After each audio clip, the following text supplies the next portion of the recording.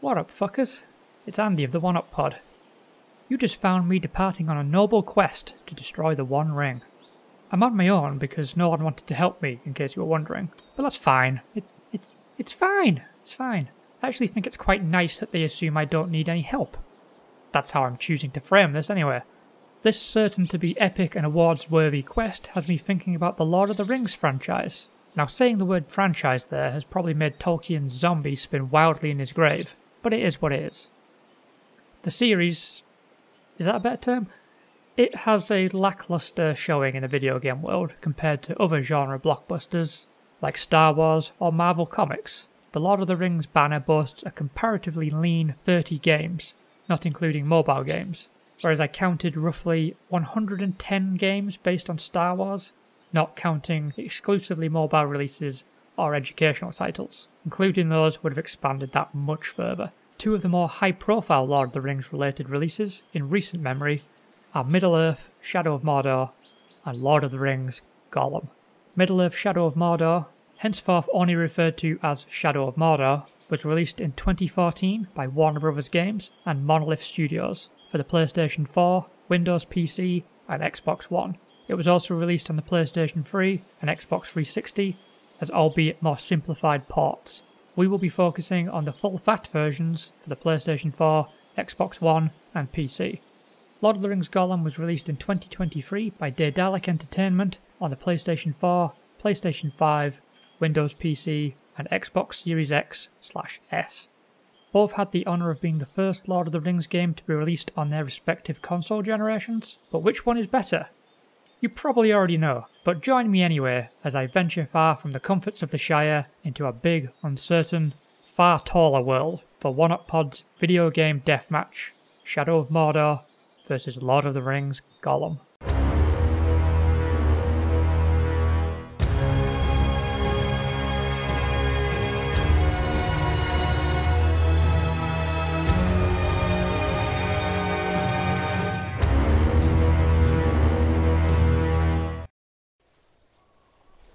This road is apparently the quickest way to get to the docks, where I'm meeting a totally trustworthy smuggler who can sneak me into Mordor.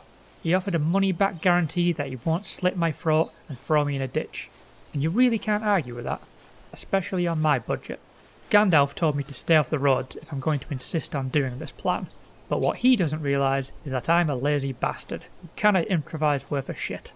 So let's just stick with what we know for now. As always, we will be splitting this discussion into 5 different categories. This time those categories will be art design, presentation, story, gameplay, and a final mystery round that I will reveal later. I felt like I needed to create some sort of artificial tension here, so withholding some important information until later might be the key to doing that. It's probably going to take a while to walk to a fucking volcano, so this will keep me busy for a while. One more step and this will be the furthest I've ever been from home. So long, you fucking shithole. And there we are. Off on my unexpected journey. Round 1. Art design.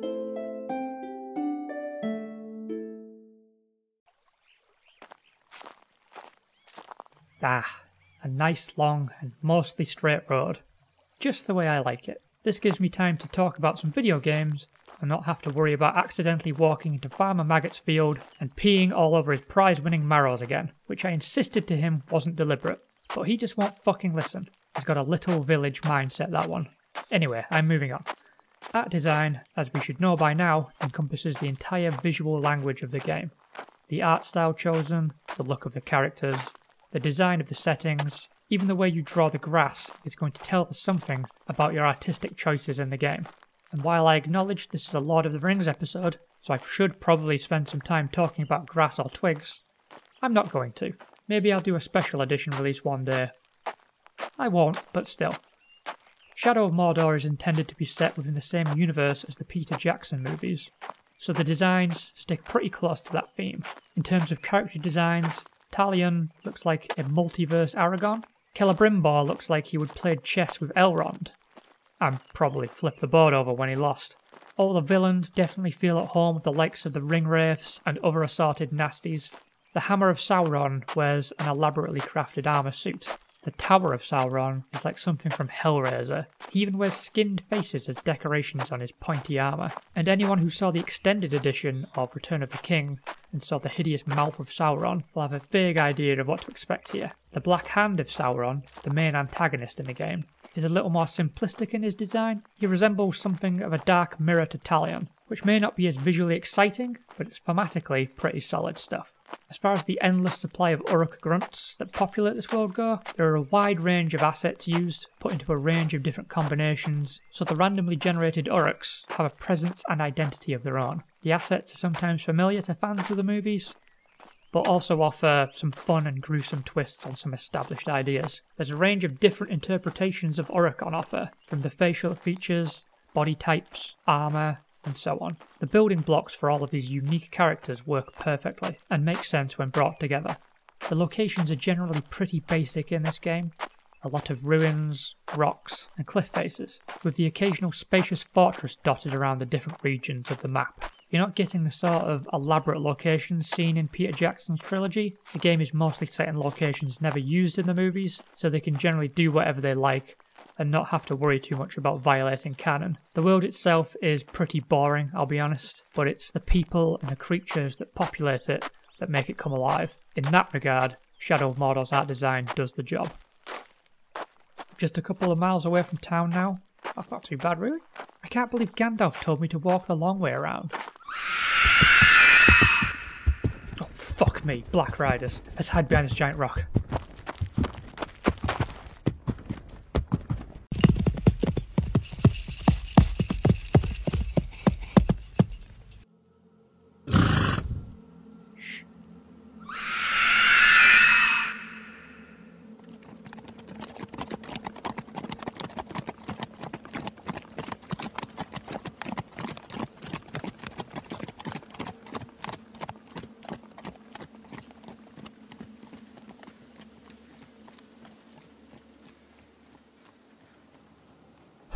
Fucking hell. Okay, I think they're gone for now. Gollum's supporting cast have designs that are somewhat ornate, far too elaborate and just plain showy. Thranduil, a character who is described in The Hobbit as wearing a crown of berries and red leaves in autumn, and a crown of woodland flowers in spring. In the movies, as played by the dauntingly handsome Lee Pace, has a tasteful arrangement of twigs and leaves as a crown. In this game, he has two big fuck-off branches growing out of his head, and a mess of leaves growing all over the place. There is no grace or regality here. He looks like a real sloppy bitch. It's a hideous case of over-design, taking a few notable traits of the character and then exaggerating them. Gandalf, conversely, looks weirdly snappily dressed, over-designed to the point where he looks like he takes time getting dressed in the morning, rather than just throwing on the first robe he sees and brushing some crumbs out of his beard, if he has the time. They really overthought the designs of both of these characters, and in the process completely lost sight of who they are as characters. And then there's Gollum, the star of the show, looking like what happens if you ordered Peter Jackson's Lord of the Ring off Wish.com. I can't tell if they tried too hard or not hard enough here. He's your standard pitiful pale crackhead that we've come to expect from Gollum, but he looks soft. His features are rounded and almost gentle. Gollum in Peter Jackson's movies looked like a person who had succumbed to years of degrading addiction, emaciated and sickly and just wretched, a pitiful creature that could bring out a frightening malice when provoked. Gollum in the game does not look like someone who lost their life to obsession, capable of doing anything to get what he wants. He looks like he was designed to be just a weird little guy. And the hair, oh fucking hell, what the fuck were they thinking here? He's got thinning hair. He's spent untold years through his unnaturally long life, falling apart physically because of his proximity to the ring. But in this universe, he's got a thinning bowl cut? The designers of this game seem to completely misunderstand this character. They just wanted to do something that was legally distinct from the other versions of the character, rather than designing something that made fucking sense for the character. The environments fare somewhat better in this game. The cave systems are suitably pointed and dank. The prison where Gollum spends most of his time has some impressively imposing structures, and Mirkwood is lush and green. They have their own identity, but for the most part, they are clinging to a single idea for each biome. Pointy rocks, leaves, and so on. It's serviceable, but it's not exciting. Oh, fuck me, they found me. No, shit, my foot!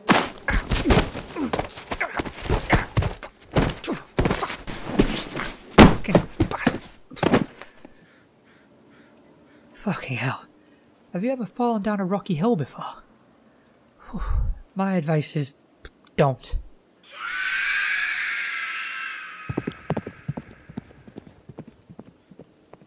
Okay, they're no doubt looking for a long way to get down here that doesn't involve falling on their fucking faces 20 bastard times, so I'm going to try going through that dark and mysterious cave mouth that I just noticed.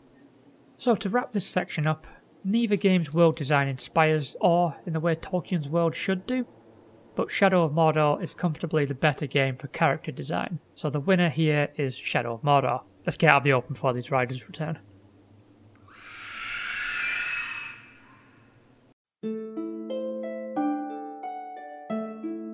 Round 2. Presentation.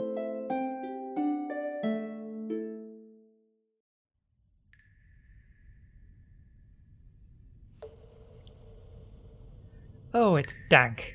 Lovely. So, under normal circumstances, I would avoid doing a presentation category for games of different generations, comparing the visuals and sound, and even the UI choices of games nearly 2 console generations apart would usually be considered grossly unfair, but in this case, it seems a fair fight. Shadow of Mordor was developed when the PS3 was winding down, and yet it still looks a million times better than Gollum. The Uruks that make up much of your game world look detailed and authentic. The UI is clear and easy to follow, with the ability to pinpoint specific Uruk captains or war chiefs from miles away, proving to be a superb and helpful design choice. The game world is rendered in an admittedly limited and increasingly samey range of greys, blacks, browns and greens, but this was a symptom of visual design in the 7th console generation and continued to bleed into the 8th. It was a very dreary time, but the graphics had a tangible feeling texture to everything.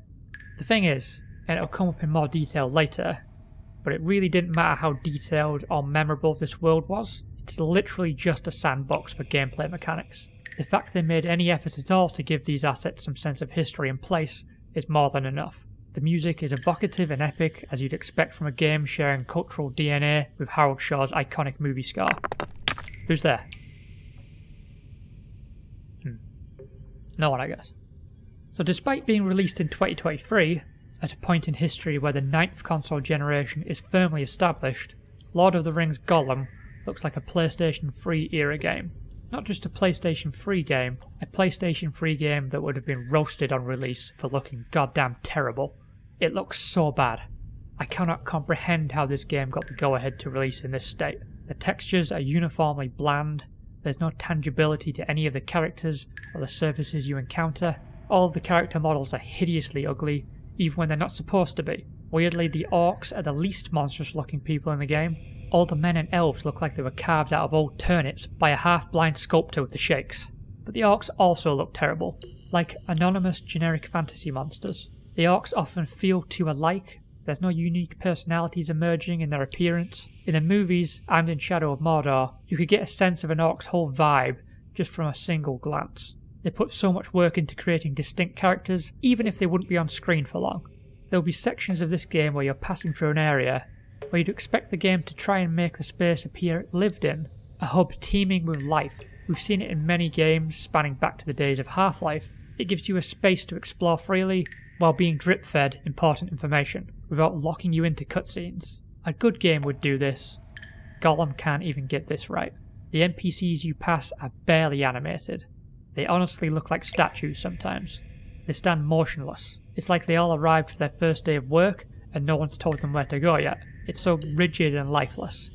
And it's not like they save all the good stuff for important characters. Every character afforded animation in this game is being handed scraps. There is one key NPC you meet early in the game, and he was designed with a massive long beard, but when he speaks, his beard furls up as though it was sculpted to his lower lip and not his chin. Beards do not work like that. You just see this beard flapping around whenever he's talking, and it's incredibly distracting, and just so stupid. And then there's Gollum. Again, the star of the fucking show can't even get some quality facial animations for himself. They all look like basic standing assets that they might add to scenes until the animators finish their side of things. None of it works and none of it feels convincing, which is a big issue for a game that's expecting you to root for one of literature's most wretched bastards. His movement animations are terrible too, stilted to the point of visual incoherence, once again feeling like an early build that they forgot to polish up. Gollum climbing a ladder made me feel like I was having a seizure trying to comprehend how many frames were missing per movement. And again, I must emphasise Gollum's hair. It's terrible in concept and execution. What the fuck? So this leads me to the first of many times I'm going to point this out. Lord of the Rings Gollum shipped for £60. A game this sloppy and dated, and worst of all incomplete looking, has no business asking you for full retail price. Especially since the publisher has the audacity to ask you to buy bonus emotes for Gollum. They cut out the quote-unquote best animations and package them together to sell back to you. And they're all shite animations, but the best the game had to offer nonetheless. This should be honestly considered criminal to me.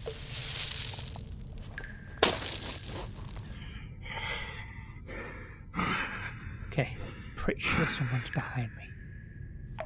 Careful. Careful. No! Who the fuck are you? Don't hurt us. We was only curious. We've never seen any hobbitses in these caves before.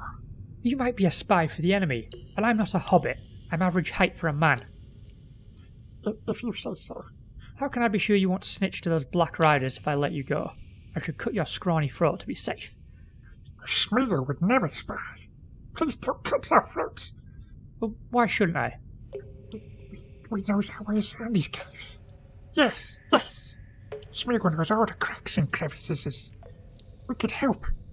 You could lead me through the caves to Mount Doom. Yes, yes. Okay. I have no reason to believe you, but I'm willing to risk it for the sake of speeding this journey along. Oh, thank you, Master, thank you. Okay, stop pawing at my crotch. You're not a fucking dog. Now run on ahead, boy. I'll whistle if I need you. Yes, yes, Master. We will scout ahead for trouble. We will keep you nice and calm and safe. You and that precious of yours. What was that? Oh, nothing suspicious. Oh, okay. So anyway, let's summarise.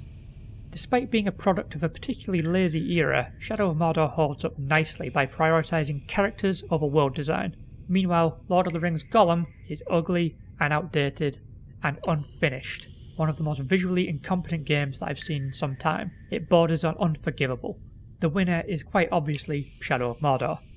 I better go ahead and find that weirdo that smells of fish and unwashed ass. Round 3. Story.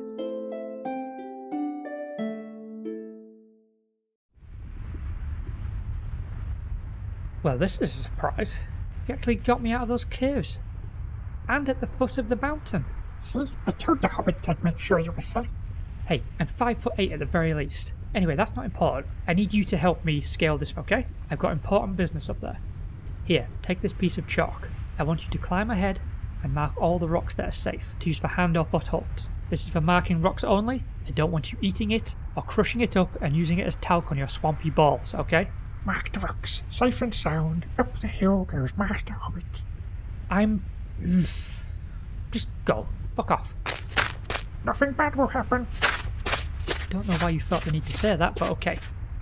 So as far as the story in Shadow of Mordor goes, Talion would be a fairly bland protagonist in isolation, but paired with the spirit of Celebrimbor, there's an intriguing central conflict to the character. He's a man of honour, motivated by revenge, an inherently dishonourable act, but he's being pushed and encouraged to follow this path by the spirit of Celebrimbor, a raging vortex of pomposity and megalomania, who would see the whole world burn if it meant he could fuck over Sauron.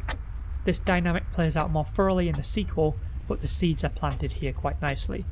You've got a two-pronged narrative here, with Talion's mission for revenge and Celebrimbor's need for revenge on Sauron, for the betrayal he suffered at the Dark Lord's hands.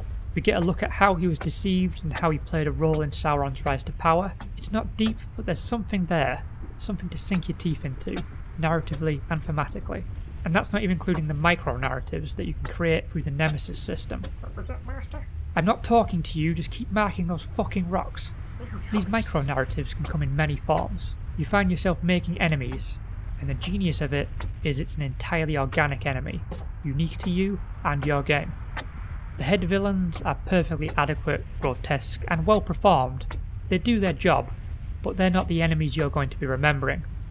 You'll remember the enemies you made along the way with the Uruk captains and war chiefs that were generated just for you through the Nemesis system. The supporting cast are solid enough.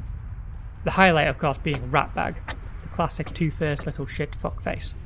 He's your introduction to the Nemesis system, so it's nice that his story hinges on the use of it.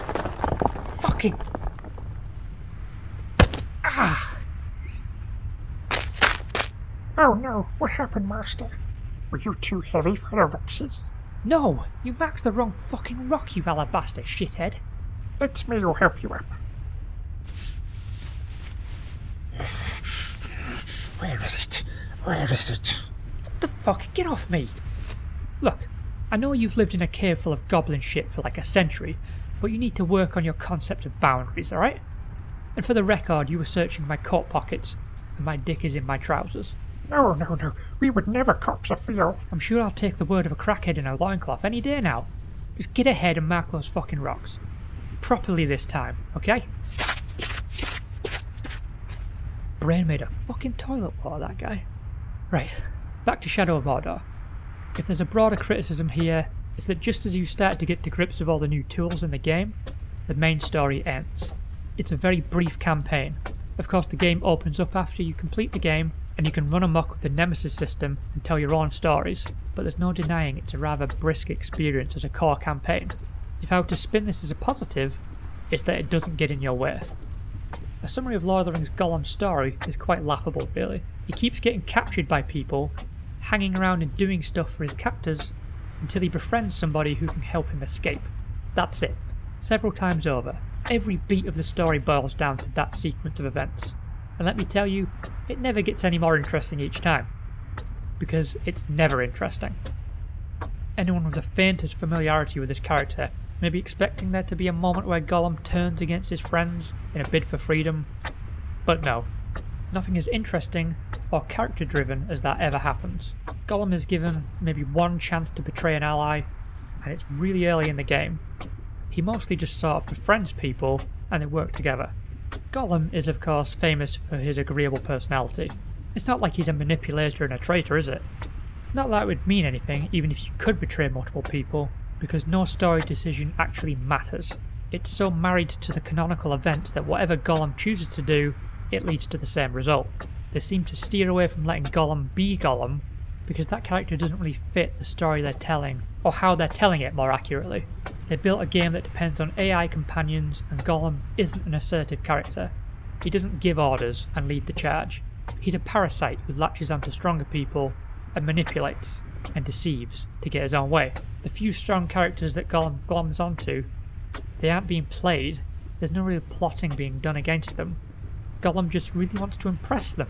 I keep asking myself why tell this story and why tell it this way. There's nothing here that needed to be told. Nothing that wasn't already explained thoroughly in a few paragraphs from Lord of the Rings Book 2, Chapter 2, or an offhand remark by Gandalf in the first movie. There's literally nothing else needed to understand how Gollum got from The Hobbit to Lord of the Rings. Tolkien, not exactly known for his fucking brevity, covered it already, and even then there wasn't a lot to it. Gollum's life in prison is just not a relevant part of the bigger story. The most important stuff Gollum contributes to the story of the One Ring made it into The Hobbit and Lord of the Rings already. Gollum, as written in this game, has no objective. He meanders around waiting for stuff to happen to him through blind faith. When Gollum actually does have an objective as a character, to get the One Ring back from the Bagginses that stole it. That singular drive is the whole reason people suspected Gollum had been released on purpose, to track down the ring for them.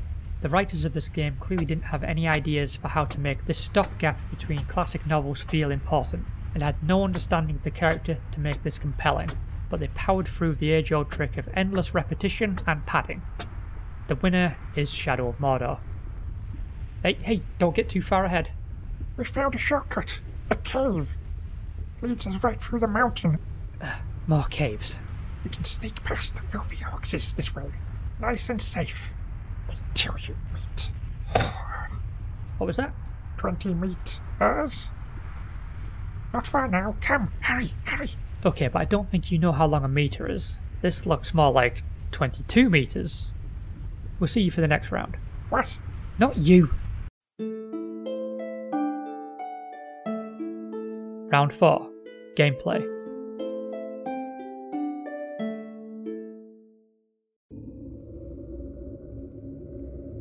Well, at least this cave isn't dank. Just incredibly creepy. This way. Follows me. I am, for fuck's sake. Okay, so gameplay. It's so often the saving grace of many games. Bad or even dated visuals can be salvaged with some high quality gameplay. The classic games of the past remain classics because they are fun to play. Despite being 2 generations old now, Shadow of Mordor remains superb fun to play.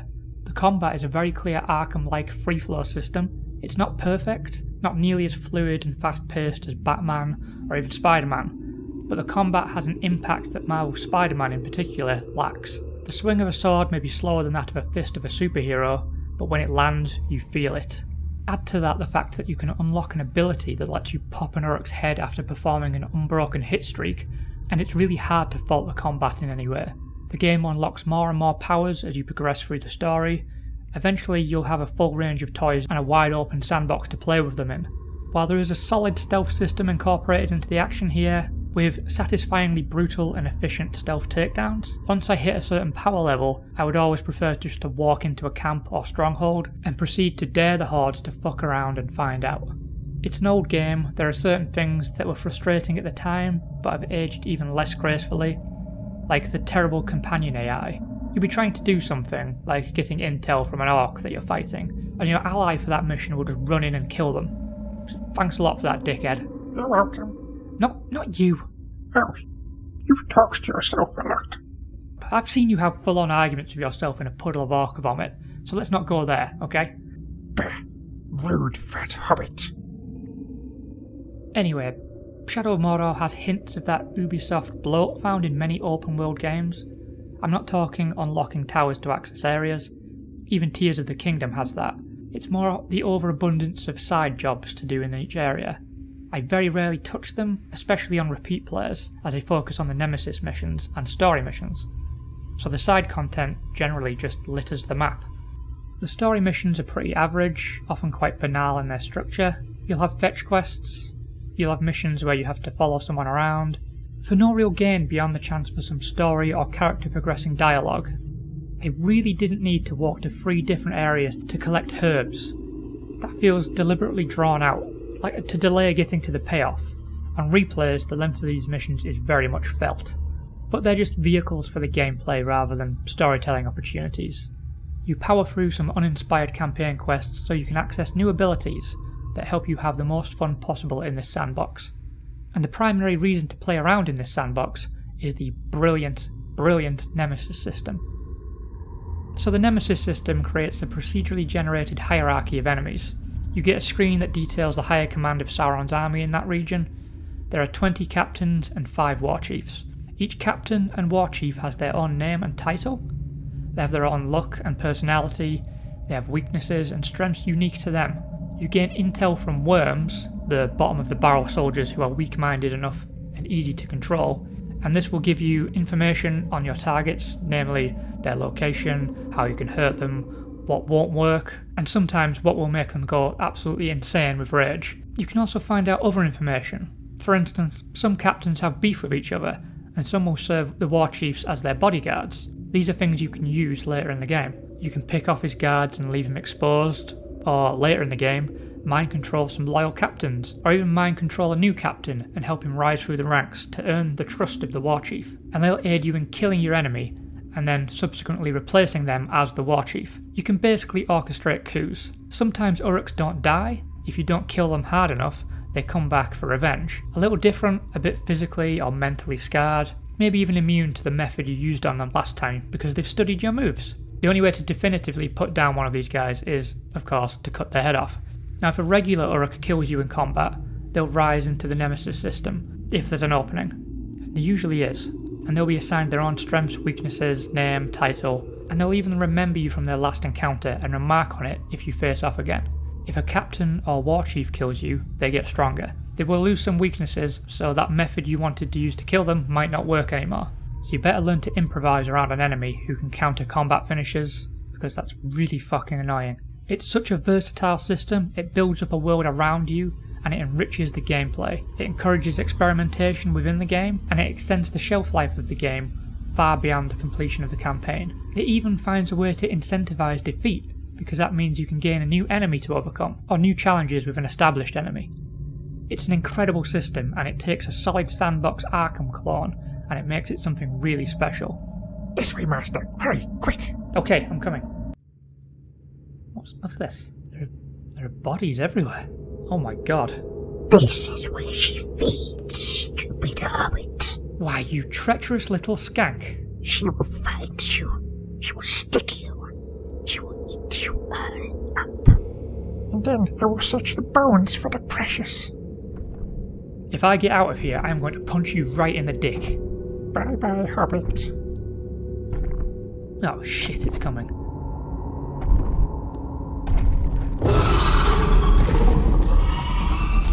Oh, it's a big fucking spider. Oh, fuck. It stung me. Wait, I don't think spiders...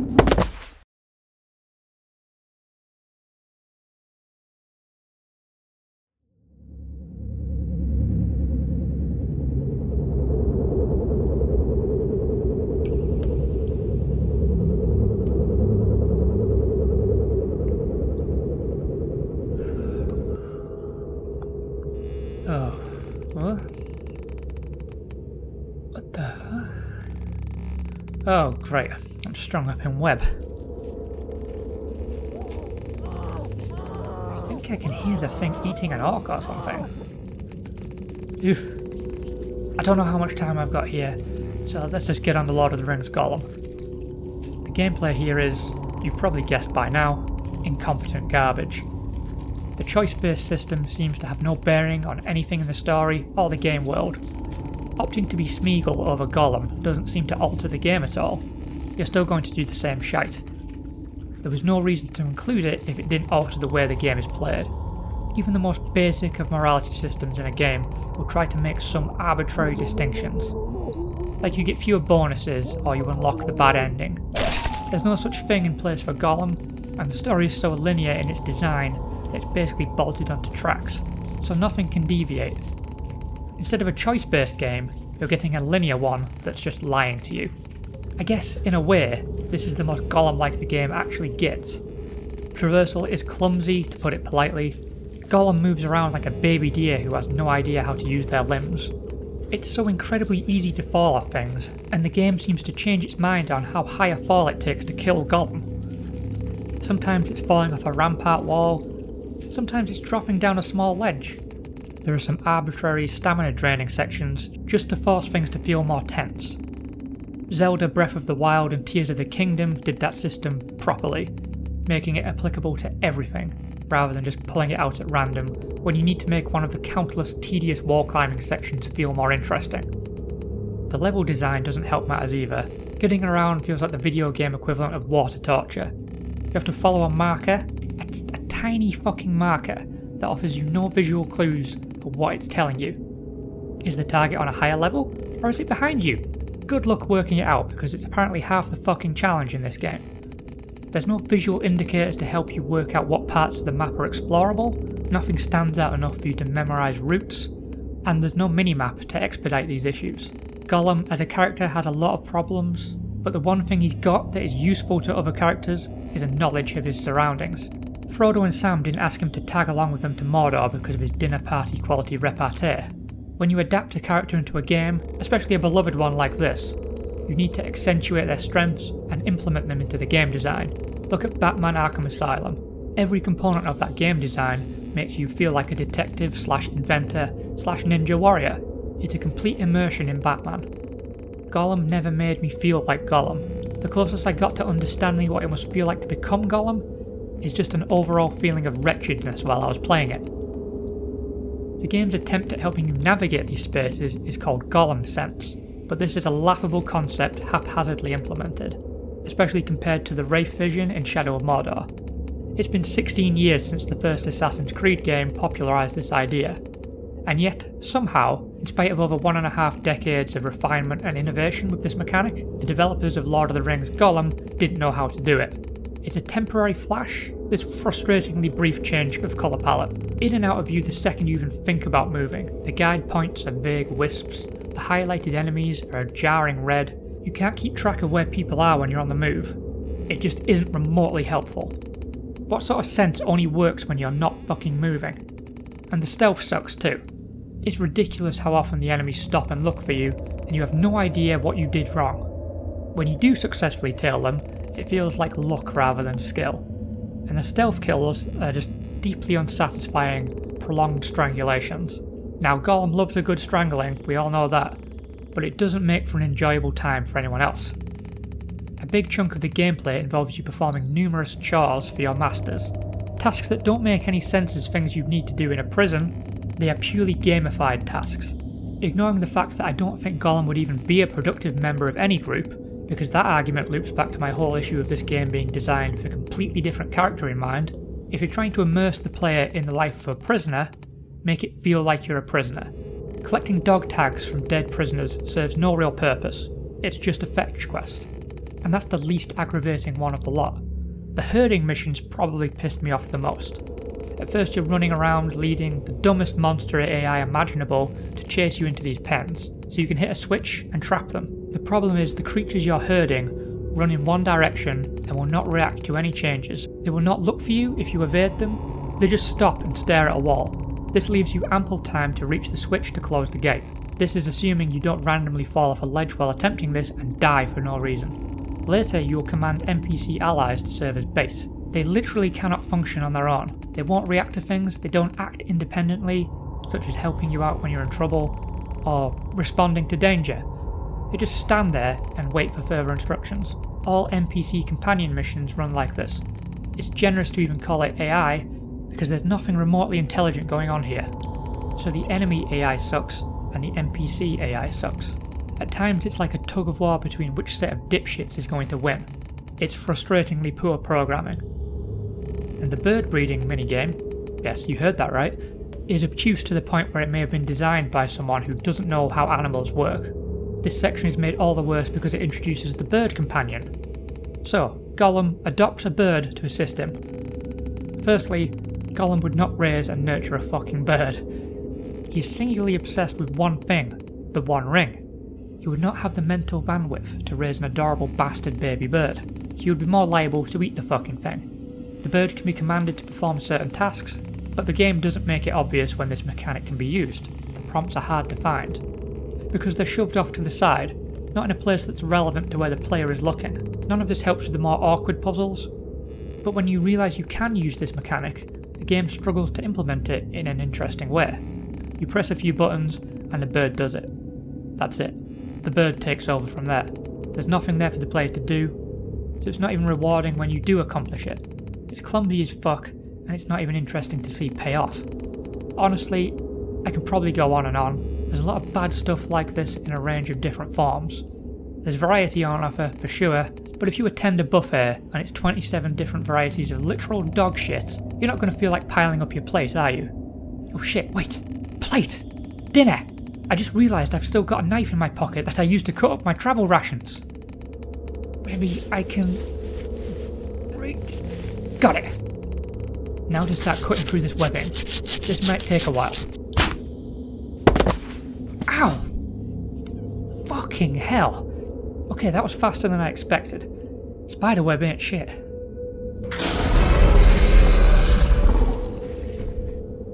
Oh fuck, it's coming for me. And there's only one way in or out, and all I've got is this little knife. Ah, fuck it.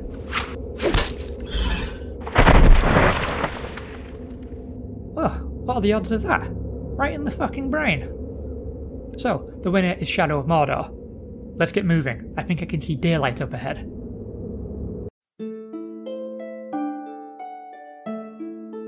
Round 5. The Mystery Round.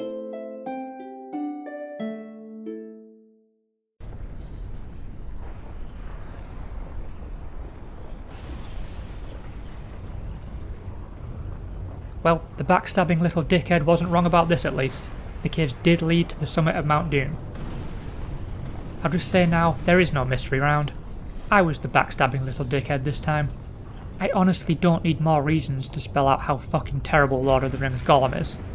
The winner has been Shadow of Mordor since round 3, so I'm going to use this opportunity to rant about Warner Bros. Games patenting the Nemesis system. So patenting a game mechanic is just the scuzziest, late-stage capitalism horseshit ever. You are patenting an idea. You patent a specific code, sure, that's your actual property. But doing this to a concept so no one else can use it, fuck you. Imagine if someone patented leveling up in a video game. You just wiped out the entire RPG genre from existence. You make gaming a less interesting space when you close it off like that. Monolith are obviously a great studio, Shadow of Mordor is evidence of that, but now we're only going to see these Nemesis style games from them. There's no one out there now that can innovate or evolve this style of game, which means there's no one to inspire Monolith to go bigger themselves. That's just leaving the entire concept open to stagnation. And then, after all that, Warner Bros. Just didn't do anything with it again. They effectively built a ladder, climbed up it to the next level, and then chopped up the fucking ladder for firewood. Now there are rumours that it will make its return in Monolith's Wonder Woman game, if that ever happens, but see my previous points. We shouldn't have to wait 7+ years for a new Nemesis-like game, because only one studio can use it, and gaming developing windows are just so fucking massive. It sucks. The winner of this round is nobody. No one wins in scenarios like this.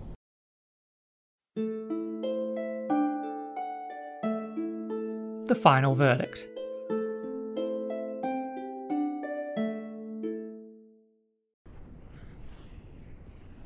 Ooh. So, when I heard the Dark Lord had a chamber within an active volcano, I expected more than a ledge overlooking a sea of lava. But I guess that's pretty badass still. So, on the games. Obviously Shadow of Mordor is the winner here, but I could have selected 1987's text-adventure game Shadows of Mordor, and it would still trounce Gollum in all categories. Yes, even presentation. I honestly cannot think of a worse game in this series than Lord of the Rings Gollum. I'm having a hard time thinking of a worse game I've played this year. Gollum failed because the gameplay didn't suit the character, and it didn't benefit the story they were telling. Of course, the gameplay and the story are both fucking dog shit in their execution, but I don't think good gameplay or a good story could come from this. It all fell apart because the central philosophy of the game was garbage. I sincerely believe that if the foundation of your idea is bad, everything you build on it is going to fail. They made the critical mistake of trying to extrapolate on an idea that wasn't interesting enough for a really big hardback book to explore. If the novel can find room for a whole chapter on Tom Bastard Bombadil, but doesn't think what Gollum got up to was worth more than a few passing remarks, there isn't a fucking story there. You chose a poor basis for your game, and every design decision that followed was fucked as a result. Shadow of Mordor told a story that suited the game that they wanted to design. It's pretty simple. They thought about what game they wanted to make first, and they built a story that helped deliver that. And they had the freedom to do so because they weren't married to canon, which was another smart creative choice in this instance. The gameplay appeared to come first. It could have been a very simple open-world Arkham-like, and it would still work, but they elevated it to the next level with the groundbreaking Nemesis system. Lord of the Rings Gollum has been such a catastrophe that it effectively killed the development studio that made it. I don't agree with people losing their jobs because one game sucked ass, but as a critic of sorts, I do need to represent the consumer on matters like this. Normally, I'd feel bad ragging on a mid-budget title, and wouldn't ever think of comparing it to a AAA game. But this is another issue. Here is a mid-budget title charging people AAA prices. And worse yet, the game has been charging an extra £10 for the so-called Precious Edition, which comes with an index and Elven-accurate voice tracks. If you buy the regular edition, you get no codex to explain any of the lore, and you get a less accurate voice track. You are getting an incomplete game, and that game still costs £60. The consumer deserves to be treated better. Either release a better game or lower the price point at launch. £60 for an incomplete game seems insane. £70 for this game feels like fucking robbery. You know a thing or two about that, don't you, eh? Oh, for fuck's sake. Tricksy, false, thieving, fat, hobbit. Just fuck off.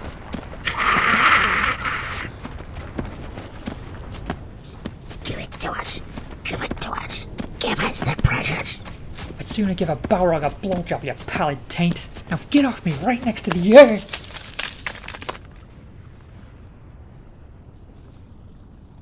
I don't believe it. I actually managed to grab the edge with my fingertips. Didn't work for me, you fucking hobbits.